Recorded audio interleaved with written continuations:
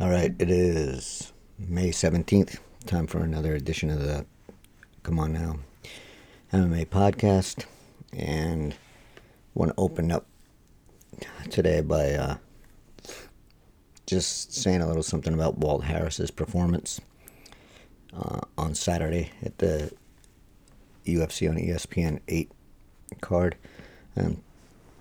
Just making it to the event after what he and his family went through was a win for Harris. He performed admirably. He had Overeem hurt early in the first round, and I gotta say, there's more than a handful of refs that would have stopped that fight in the first round when Harris was teeing off on Overeem. That didn't happen, and then he slipped up and ended up getting finished in the second round, but Walt Harris can hold his head high. He went through probably the most horrible thing a person can go through, and he came out the other side, and he just a very admirable job. He's got nothing to be ashamed of. He should be very proud of what he accomplished. Win or lose, didn't really matter. He went out there and did the job well, and just nothing but admiration for that man right now. So I just wanted to start off with that, and I don't think enough can be said about Walt Harris. So excellent job. The same cannot be said about UFC President Dana White. Obviously, the UFC failed in a big way in following through on a lot of what it wrote down in its health and safety plan that it presented to the Florida State Athletic Commission, and I know other athletic commissions have seen it and were given this report as to how the UFC was going to get back in business and what they were going to do to deal with health and safety during the pandemic, and they just dropped the ball. It's hard to imagine how you can write something and then literally you write it and then you just don't follow it. I hope other commissions watch these events with an eye towards health and safety, and that they will address the shortfalls and the shortcomings and what the UFC ignored from its document, and they will push the UFC on those issues. Like I said, the document is written well, and it's, if the UFC had followed it, I think it would have been a great thing. The UFC would have looked good. But instead, they look foolish. If you write a document and you can't follow it even once, and when the head of your organization, the face of your organization, is out there ignoring that document from the get-go, how can you say that your health and safety is your number one priority when you ignore your own health and safety protocol? It's just mind-boggling. So hopefully the other athletic commissions that are going to work with the UFC in the coming months, whether that be just Nevada or Nevada and Arizona or Nevada and Arizona and Florida, whoever it is, they really need to push the UFC on this. Don't just look at the money the UFC is going to bring into the athletic commission's coffers. Look at what the UFC did and didn't do in its plan, and demand answers. And if they ignore what they wrote for a good reason, if they can justify those reasons, that's fine. But I asked the UFC if they were going to change anything in the document, or if they had changed anything in the document, and I did not hear back. So I didn't expect to hear back, but I asked. So hopefully the athletic commissions will demand those answers and they'll get them. So I want to address some things that White said during the post-fight press conference and on Saturday. So here we go. I know you're not necessarily a sentimental kind of guy sometimes, but hey, man, the week is in the books. 3 shows are done. You got it done. I mean, this is history, right? I mean, this is the first sporting organization back to. What's the feeling for you right now? Feels good. I'm happy to have it behind me. I wanted this week to be over. And was successful in every way it could be successful. I feel great about it. More importantly, nobody's sick. Nobody's sick. Nobody's gotten sick. And hopefully that's the case. There's no guarantees in life, but hopefully that's the case when we all go home. It was a great event. It was a great week. So, I don't know. The nobody's sick thing is kind of mind-boggling since Jacare Souza tested positive for COVID-19 and so did 2 of his coaches. So obviously that's not true. So it's a lie that people are not sick. At least 3 people are sick. So I don't know what White is trying to pull there, if he forgot or if he's just trying to ignore that 3 people tested positive. Now, I understand that those folks probably had COVID-19 before they arrived at the event because Souza said he had been in contact with somebody in his family that had tested positive, so he probably had it, and then the coaches could have gotten it at this from Souza. So that. If White's saying no one got sick at the event, maybe that's true. But we know that at least 3 people tested positive. My bigger issue with this is to say that the event was a success in relation to health and safety is not true, and it won't be, and it can't be confirmed to be true until probably the end of May, the first couple of days of June. The incubation period of COVID-19, and this is from the CDC, is up to 14 days, and I think it said the average was 11 days. So we won't know until the end of this month, the beginning of June, exactly what's going on, if anyone develops COVID-19 when they get home. I couldn't find anything that was forcing fighters to, and not just fighters, but anyone that was at the event, forcing them to self-quarantine for 2 weeks when they get home. I couldn't find anything in that document that said that a follow-up test would be done 2 weeks after the events are over to check if anyone develops COVID-19. I also couldn't find anything that said that anyone at the event had to wear PPE on their flight home. It did specify that traveling to the event, PPE was required. It did not specify going home from the event if PPE was required. So all those things are a big concern, but the biggest concern is that we find out in 2 weeks' time if anyone does test positive for COVID-19. The waiver that everyone at the event signed worries me. I think there's just enough language in there that can prevent people from coming forward if they do test positive. And this is anyone, not just the fighters.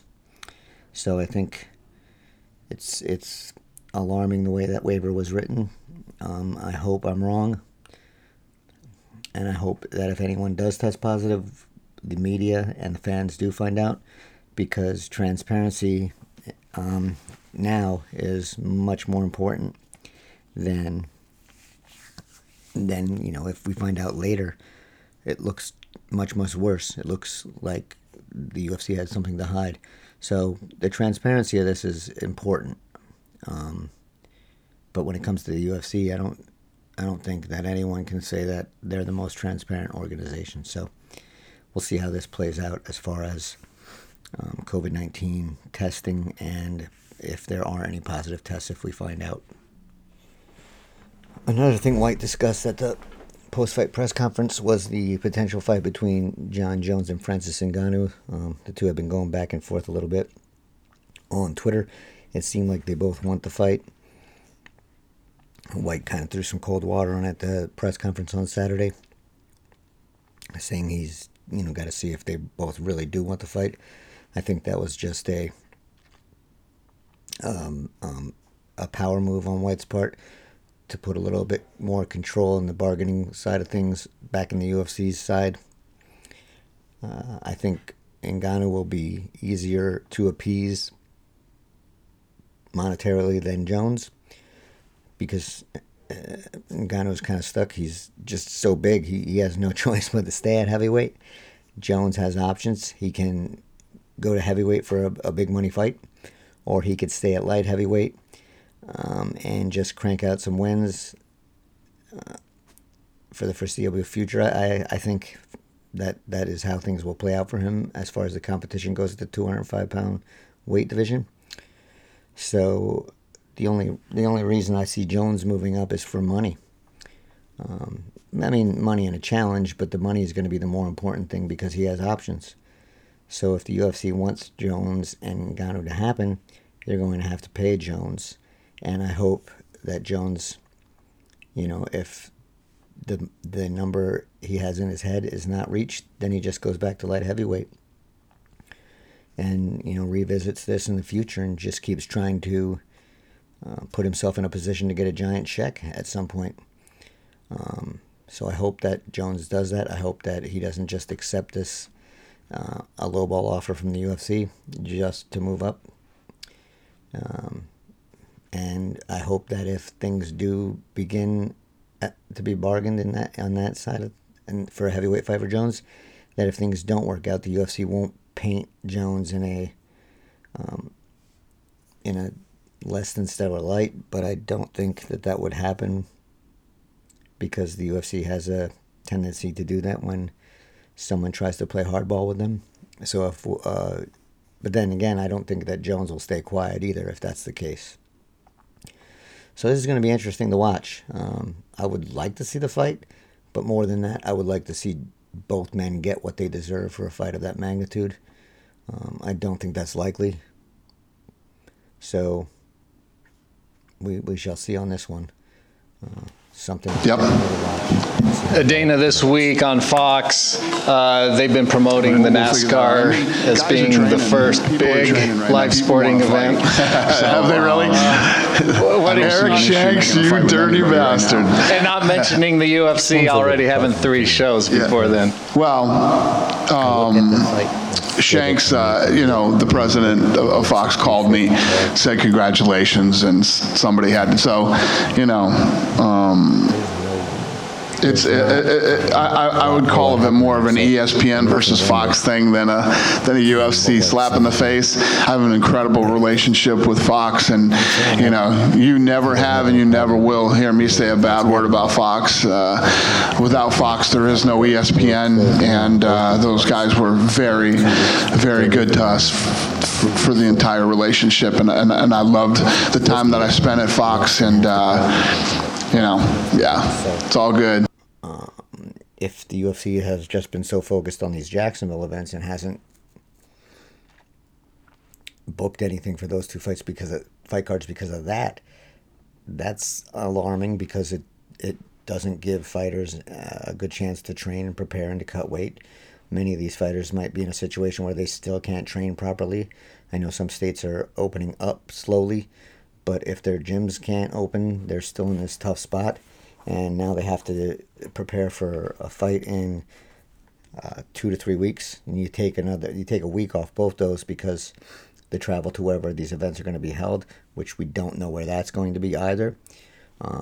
So I don't know if White could have an easy time booking these 2 events.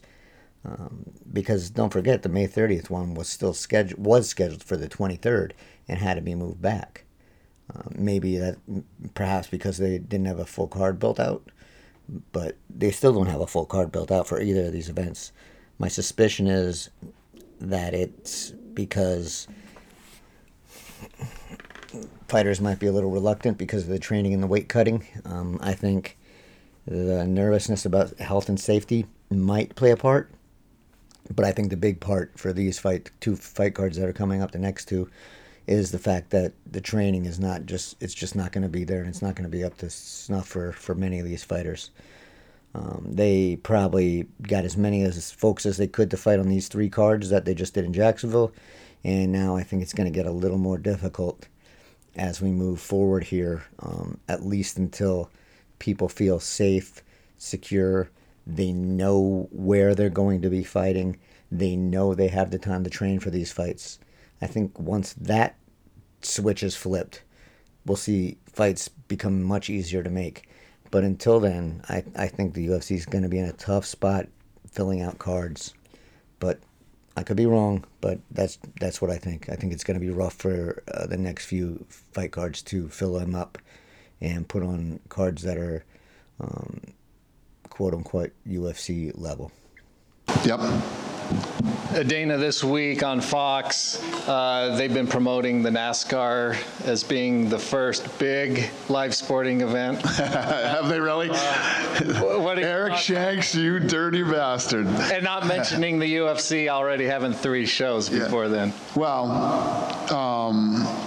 Shanks, the president of Fox called me, said congratulations, and somebody had to. So, I would call it more of an ESPN versus Fox thing than a UFC slap in the face. I have an incredible relationship with Fox, and you never have and you never will hear me say a bad word about Fox.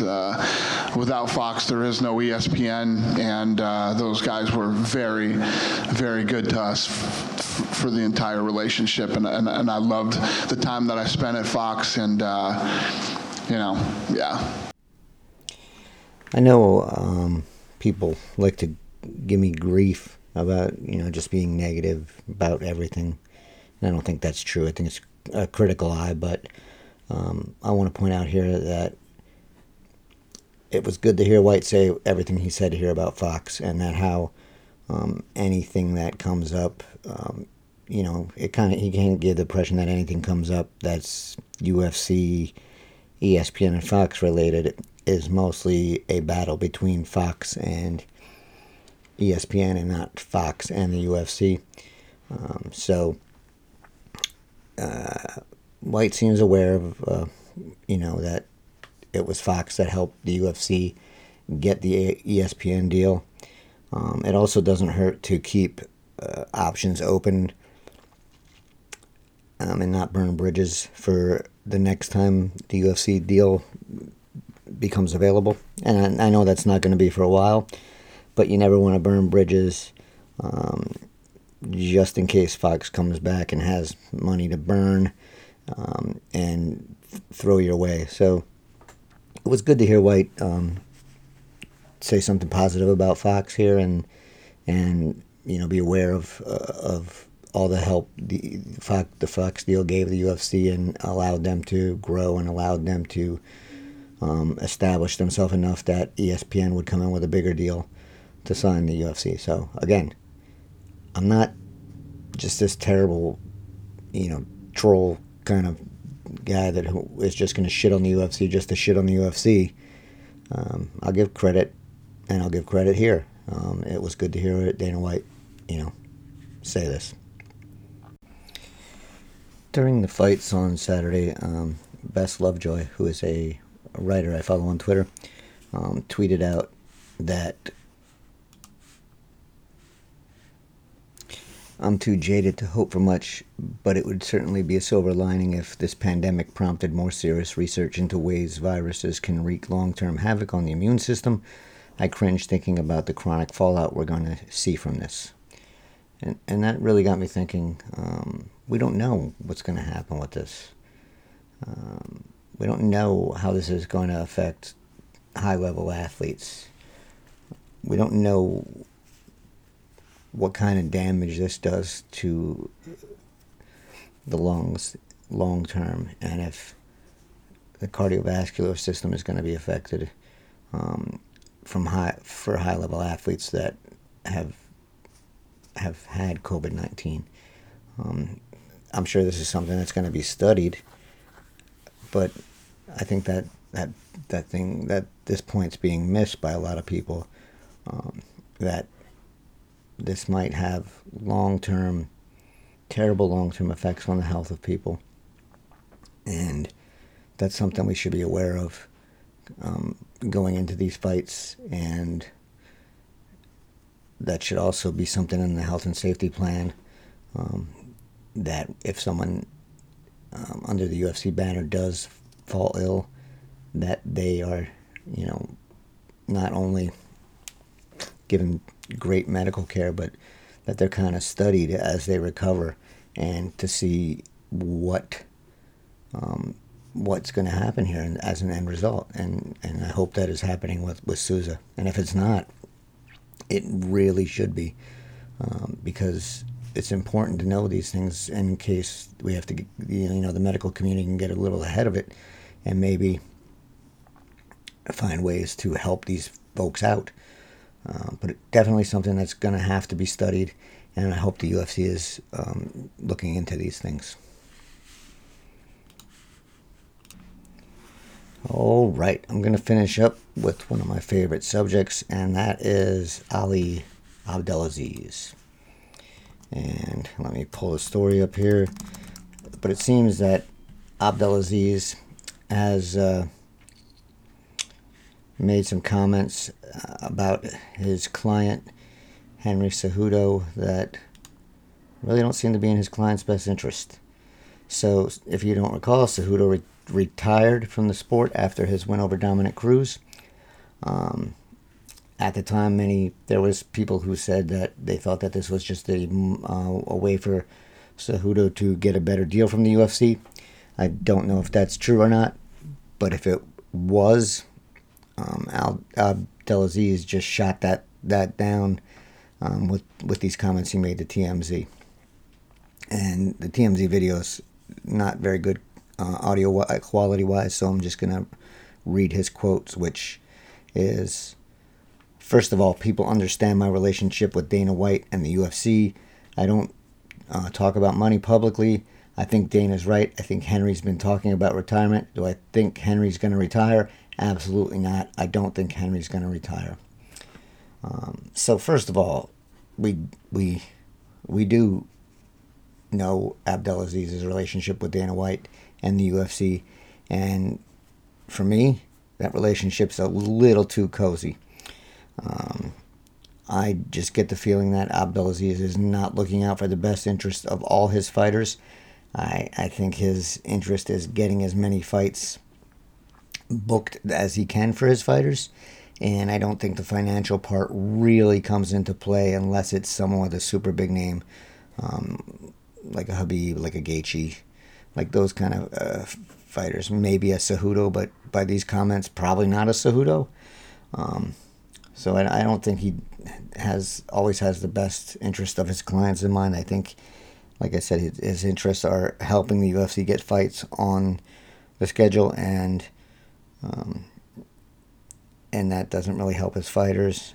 He should be more worried about upping his fighters' pay than a volume approach.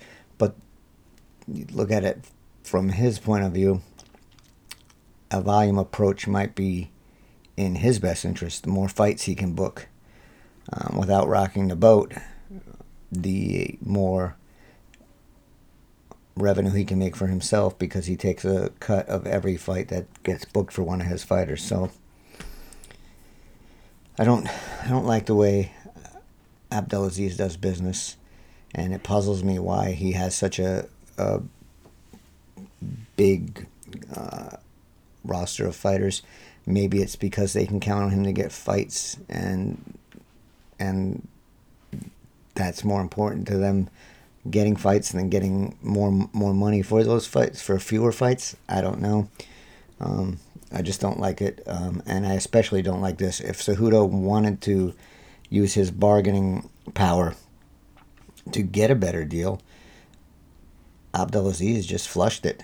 If the retirement was or wasn't true, You make the UFC think you're retired, and you make them come to you if they want you, and give you the money that you are close to the money that you want.